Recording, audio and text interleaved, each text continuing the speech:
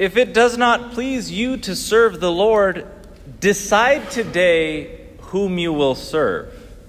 The gods your fathers served beyond the river, or the gods of the Amorites in whose country you are now dwelling. As for me and my household, we will serve the Lord. Every day we wake up and we get to make that choice. Whom will I serve today? Because we're in constant service to somebody, to some God. Right? We live our lives trying to reach some kind of an end. Right? We have some sense of purpose each day. What gives us that sense of purpose? Which God are we serving? It's a question we answer with our actions each day.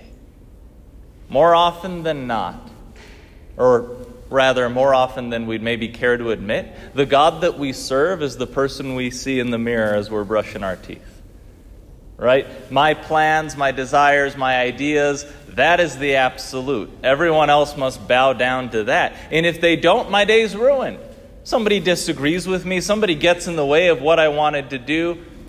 Somebody makes me late to something that I had in my calendar. Whoo! Man, they have just disrespected the almighty me. And we say that, and we think that's ridiculous. And yet, how often is it that we do it? And if not ourselves, sometimes we pick other little gods that we bow down before in our day-to-day living. Whether it be our work, whether it be our reputation, right? How people perceive us. Whether it be the God of our personal appearance, thinking the most important thing in my life is what I look like to other people. Whether it be physically or whether it be what they think of my personality, whether they think that I am intelligent and funny and all the rest. Image. That is a God before which we bow down all the time, especially with social media. Right? We want to project something great. We're so terrified that people will realize we don't have it all together. And so we bow down before that God. We spend all of our time, all of our energy, give all of our affection to all of these little gods. And Joshua shows us the way when he says, y'all got to decide. Right? Are you following the Lord or are you serving another God?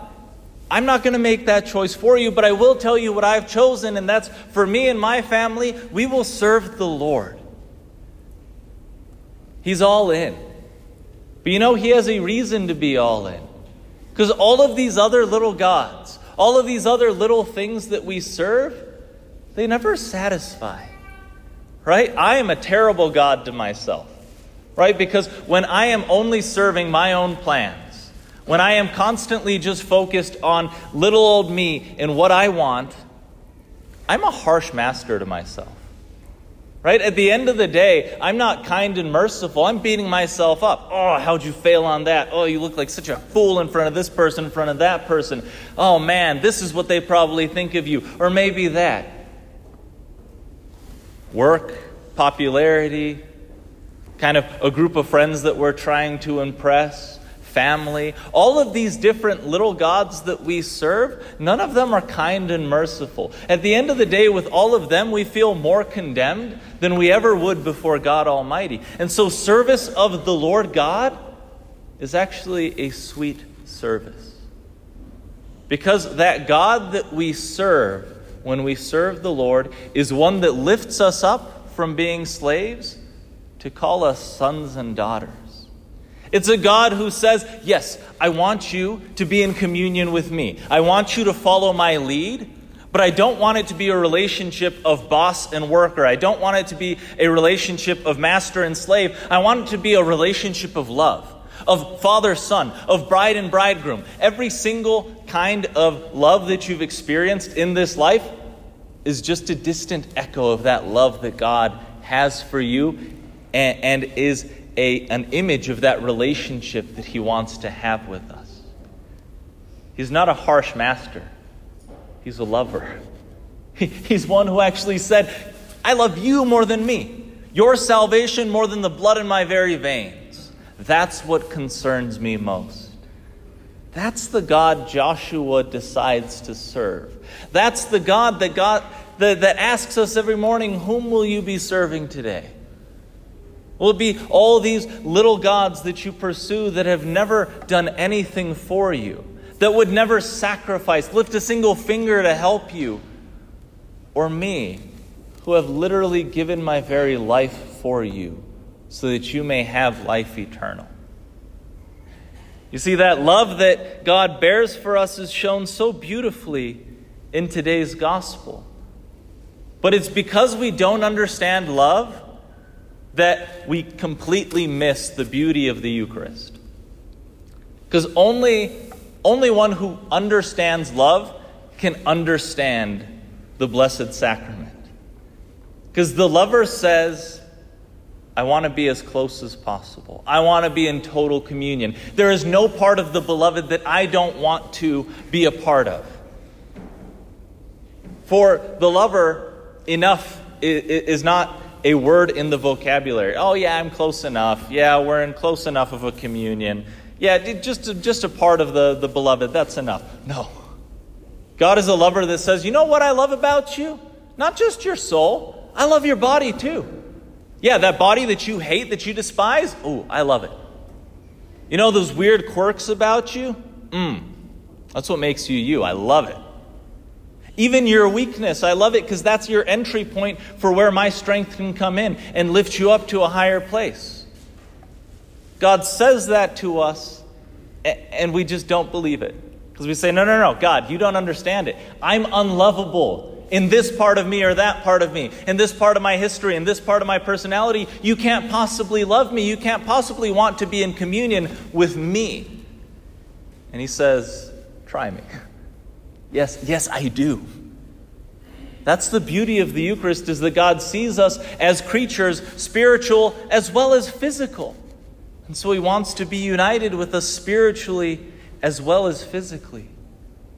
He wants to nourish us in all of our being. And so that means the physical side as well as the spiritual side. And so he takes what nourishes us on a natural level, food. Right? If you don't believe that you need food, then try to go a month without it, and I'll celebrate your funeral here, right? Like, you need food to survive. That's the natural way we've been built. And so God speaks through that natural language of our being, what we need most, and gives us a supernatural nourishment. In the most fitting way possible, he says, how can I be one with this my creature that is physical and spiritual? I know I will become the very food that nourishes them. I will give them spiritual life in a physical manner. And so he says that his flesh is true food and his blood is true drink. And 2,000 years later, a lot of people have a problem with that. Well, guess what? 2,000 years ago, people had a problem with it too. Because love is a difficult thing to understand unless you're in it. Right? Lovers seem crazy from the outside. You think, oh my gosh, you're going to spend the rest of your life together? Like, both of you are crazy. Oh, okay, I guess that's complimentary crazy there. It seems so difficult to understand, but when you're in it, you say, oh, you just don't get it, do you? Are we in that relationship of love with God to where the Eucharist can begin to make sense? That we realize all of my being yearns for him and he wants to be in communion with all of my being. Because they had difficulty with it in John chapter 6. Many of the disciples of Jesus who were listening said, this saying is hard. Who can accept it? Since Jesus knew that his disciples were murmuring about this, he said to them, does this shock you? What if you were to see the Son of Man ascending to where he was before? It is the Spirit that gives life, while the flesh is of no avail. The words I have spoken to you are spirit and life, but there are some of you who do not believe. So the gist of what he's saying there is, does this shock you? And yet you're the same ones who believe that God created everything out of nothing. Could that God who created all not enter into his creation? Could that God who entered into his very creation, that God himself took on flesh, could he not convert one thing that he created into another thing? Could he who made everything out of nothing not change bread into his body? We understand that he could, but we don't get why he would. Because we don't believe we're lovable. We don't believe we're worth that level of love that says, no, I want to come even closer. Yes, I get it. You turned your back on me, and you're going to turn your back on me again, but I still want to be in communion with you because I love you. That's the God we worship. And yet, John chapter 6, verse 66, right? The devil's great victory in John 6:66 is that as a result of this, many of his disciples returned to their former way of life and no longer accompanied him. Because sometimes we don't want to be loved. Sometimes we think, no. A God who can love me is no God that I want to worship because the standards are too low. And yet God, he's stubborn in his love. He says, no matter what you do, even when you abandon me, I will not abandon you. And it's that relationship of love, that kind of service that we give to the Lord because we know that he loves us infinitely more than we can imagine. And so to serve him is to reign. To serve him is to actually enjoy life in a deeper way because we're serving one who has given everything for ourselves. It's that paradigm that allows us to understand what our relationships with each other should be. Because today's second reading, that one's a doozy. That's one that people get their pitchforks and just start sharpening them. I'm like, oh, Father, unless you condemn that reading, I'm out of here. And yet, just as we serve a Lord who loves us more than he loves his very self. So there's this reciprocal nature that we serve the God who came not to be served, but to serve. There's this mutual submission, this mutual subordination to where God Almighty, who has no reason to ever serve us, condescended and said, I'm going to not only serve you, I'm going to give my very life for you. And there he gives us the model in conquering the one thing that destroys more relationships than anything else. Do you know what that is? Give a guess. What do you think is the one thing that destroys more relationships than anything else? The devil. Okay, what else? Money. What else? Not communicating. What else? All I heard was a mumble, but you're probably right on.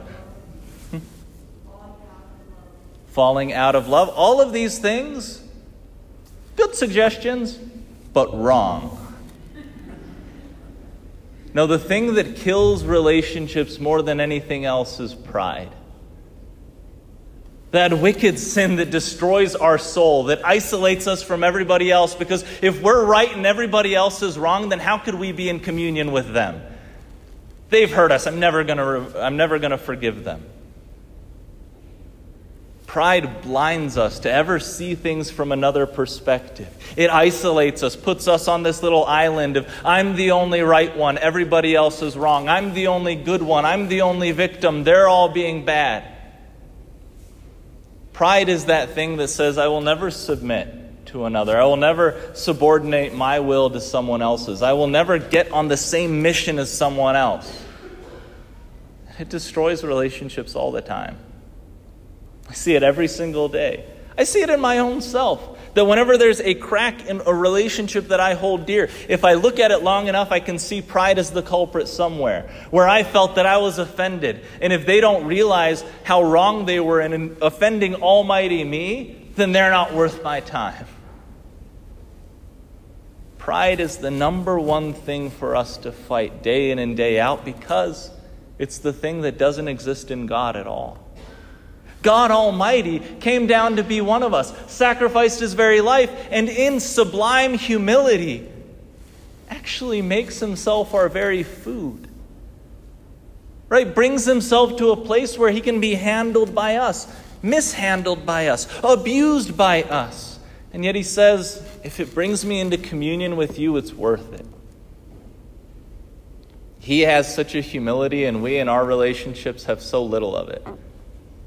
Whether it be kids to parents, parents to kids, whether it be spouses among each other, siblings, friends, wherever it is, we always say, no, I will not serve.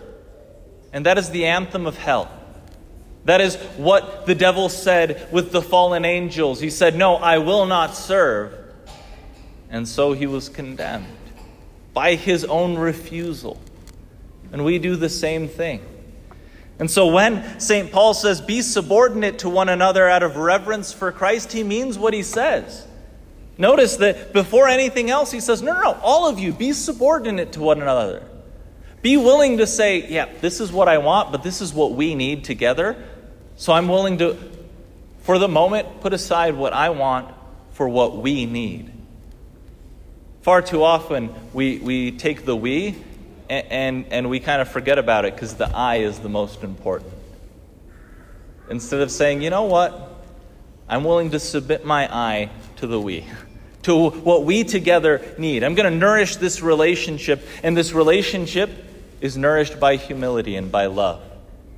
Instead of just feeding myself with doing whatever I want, making sure that I get my desires fulfilled every day, whenever I want. And so it says, be subordinate to one another out of reverence for Christ. Wives should be subordinate to their husbands as to the Lord. For the husband is the head of his wife, just as Christ is the head of the church, he himself the Savior of the body. We read that and our blood boils because we assume that to be subordinate means to be less than. We assume that to say to someone, you know what? We're going to go the direction that you choose here. Means that we are so much lower in dignity than them. And yet, you know what's incredible?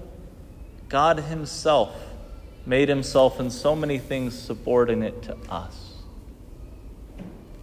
He lets himself be handled by our unworthy hands, received by our unworthy tongues. In the sacraments, he's willing to do what we say. Right? When I say the words of consecration, he's there on the altar. When we say, I baptize you in the name of the Father and the Son and the Holy Spirit, he actually adopts this child to be his own. In our prayers, he actually serves us in so many ways, not because he's less than us, but because his love is greater than we can imagine. May we have that kind of love for each other. Be subordinate to one another. Kill the pride and lift up the humility. Let it rise within you. He continues, because it might seem from the very beginning like, wives are kind of gypped in this, like be subordinate. Well, let's keep going.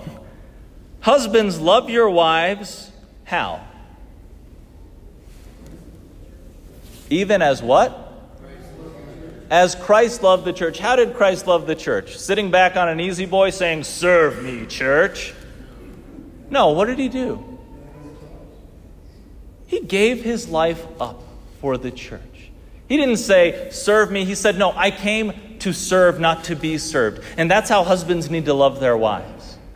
So that subordinate, the other word that could be used is submission. But what does submission mean? It means that we are under one mission. That the two of us come together with one mission, and that mission is to get to heaven, to help each other do that. And in that, there needs to be this mutual self-sacrificing love that Christ modeled for us. There needs to be this you before me mentality.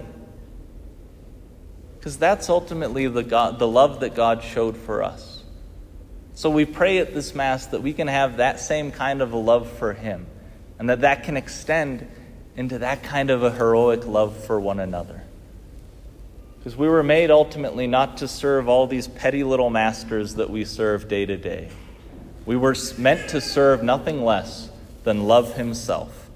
And by his grace that we receive at this Mass, we can serve that love himself, that love with all of our hearts.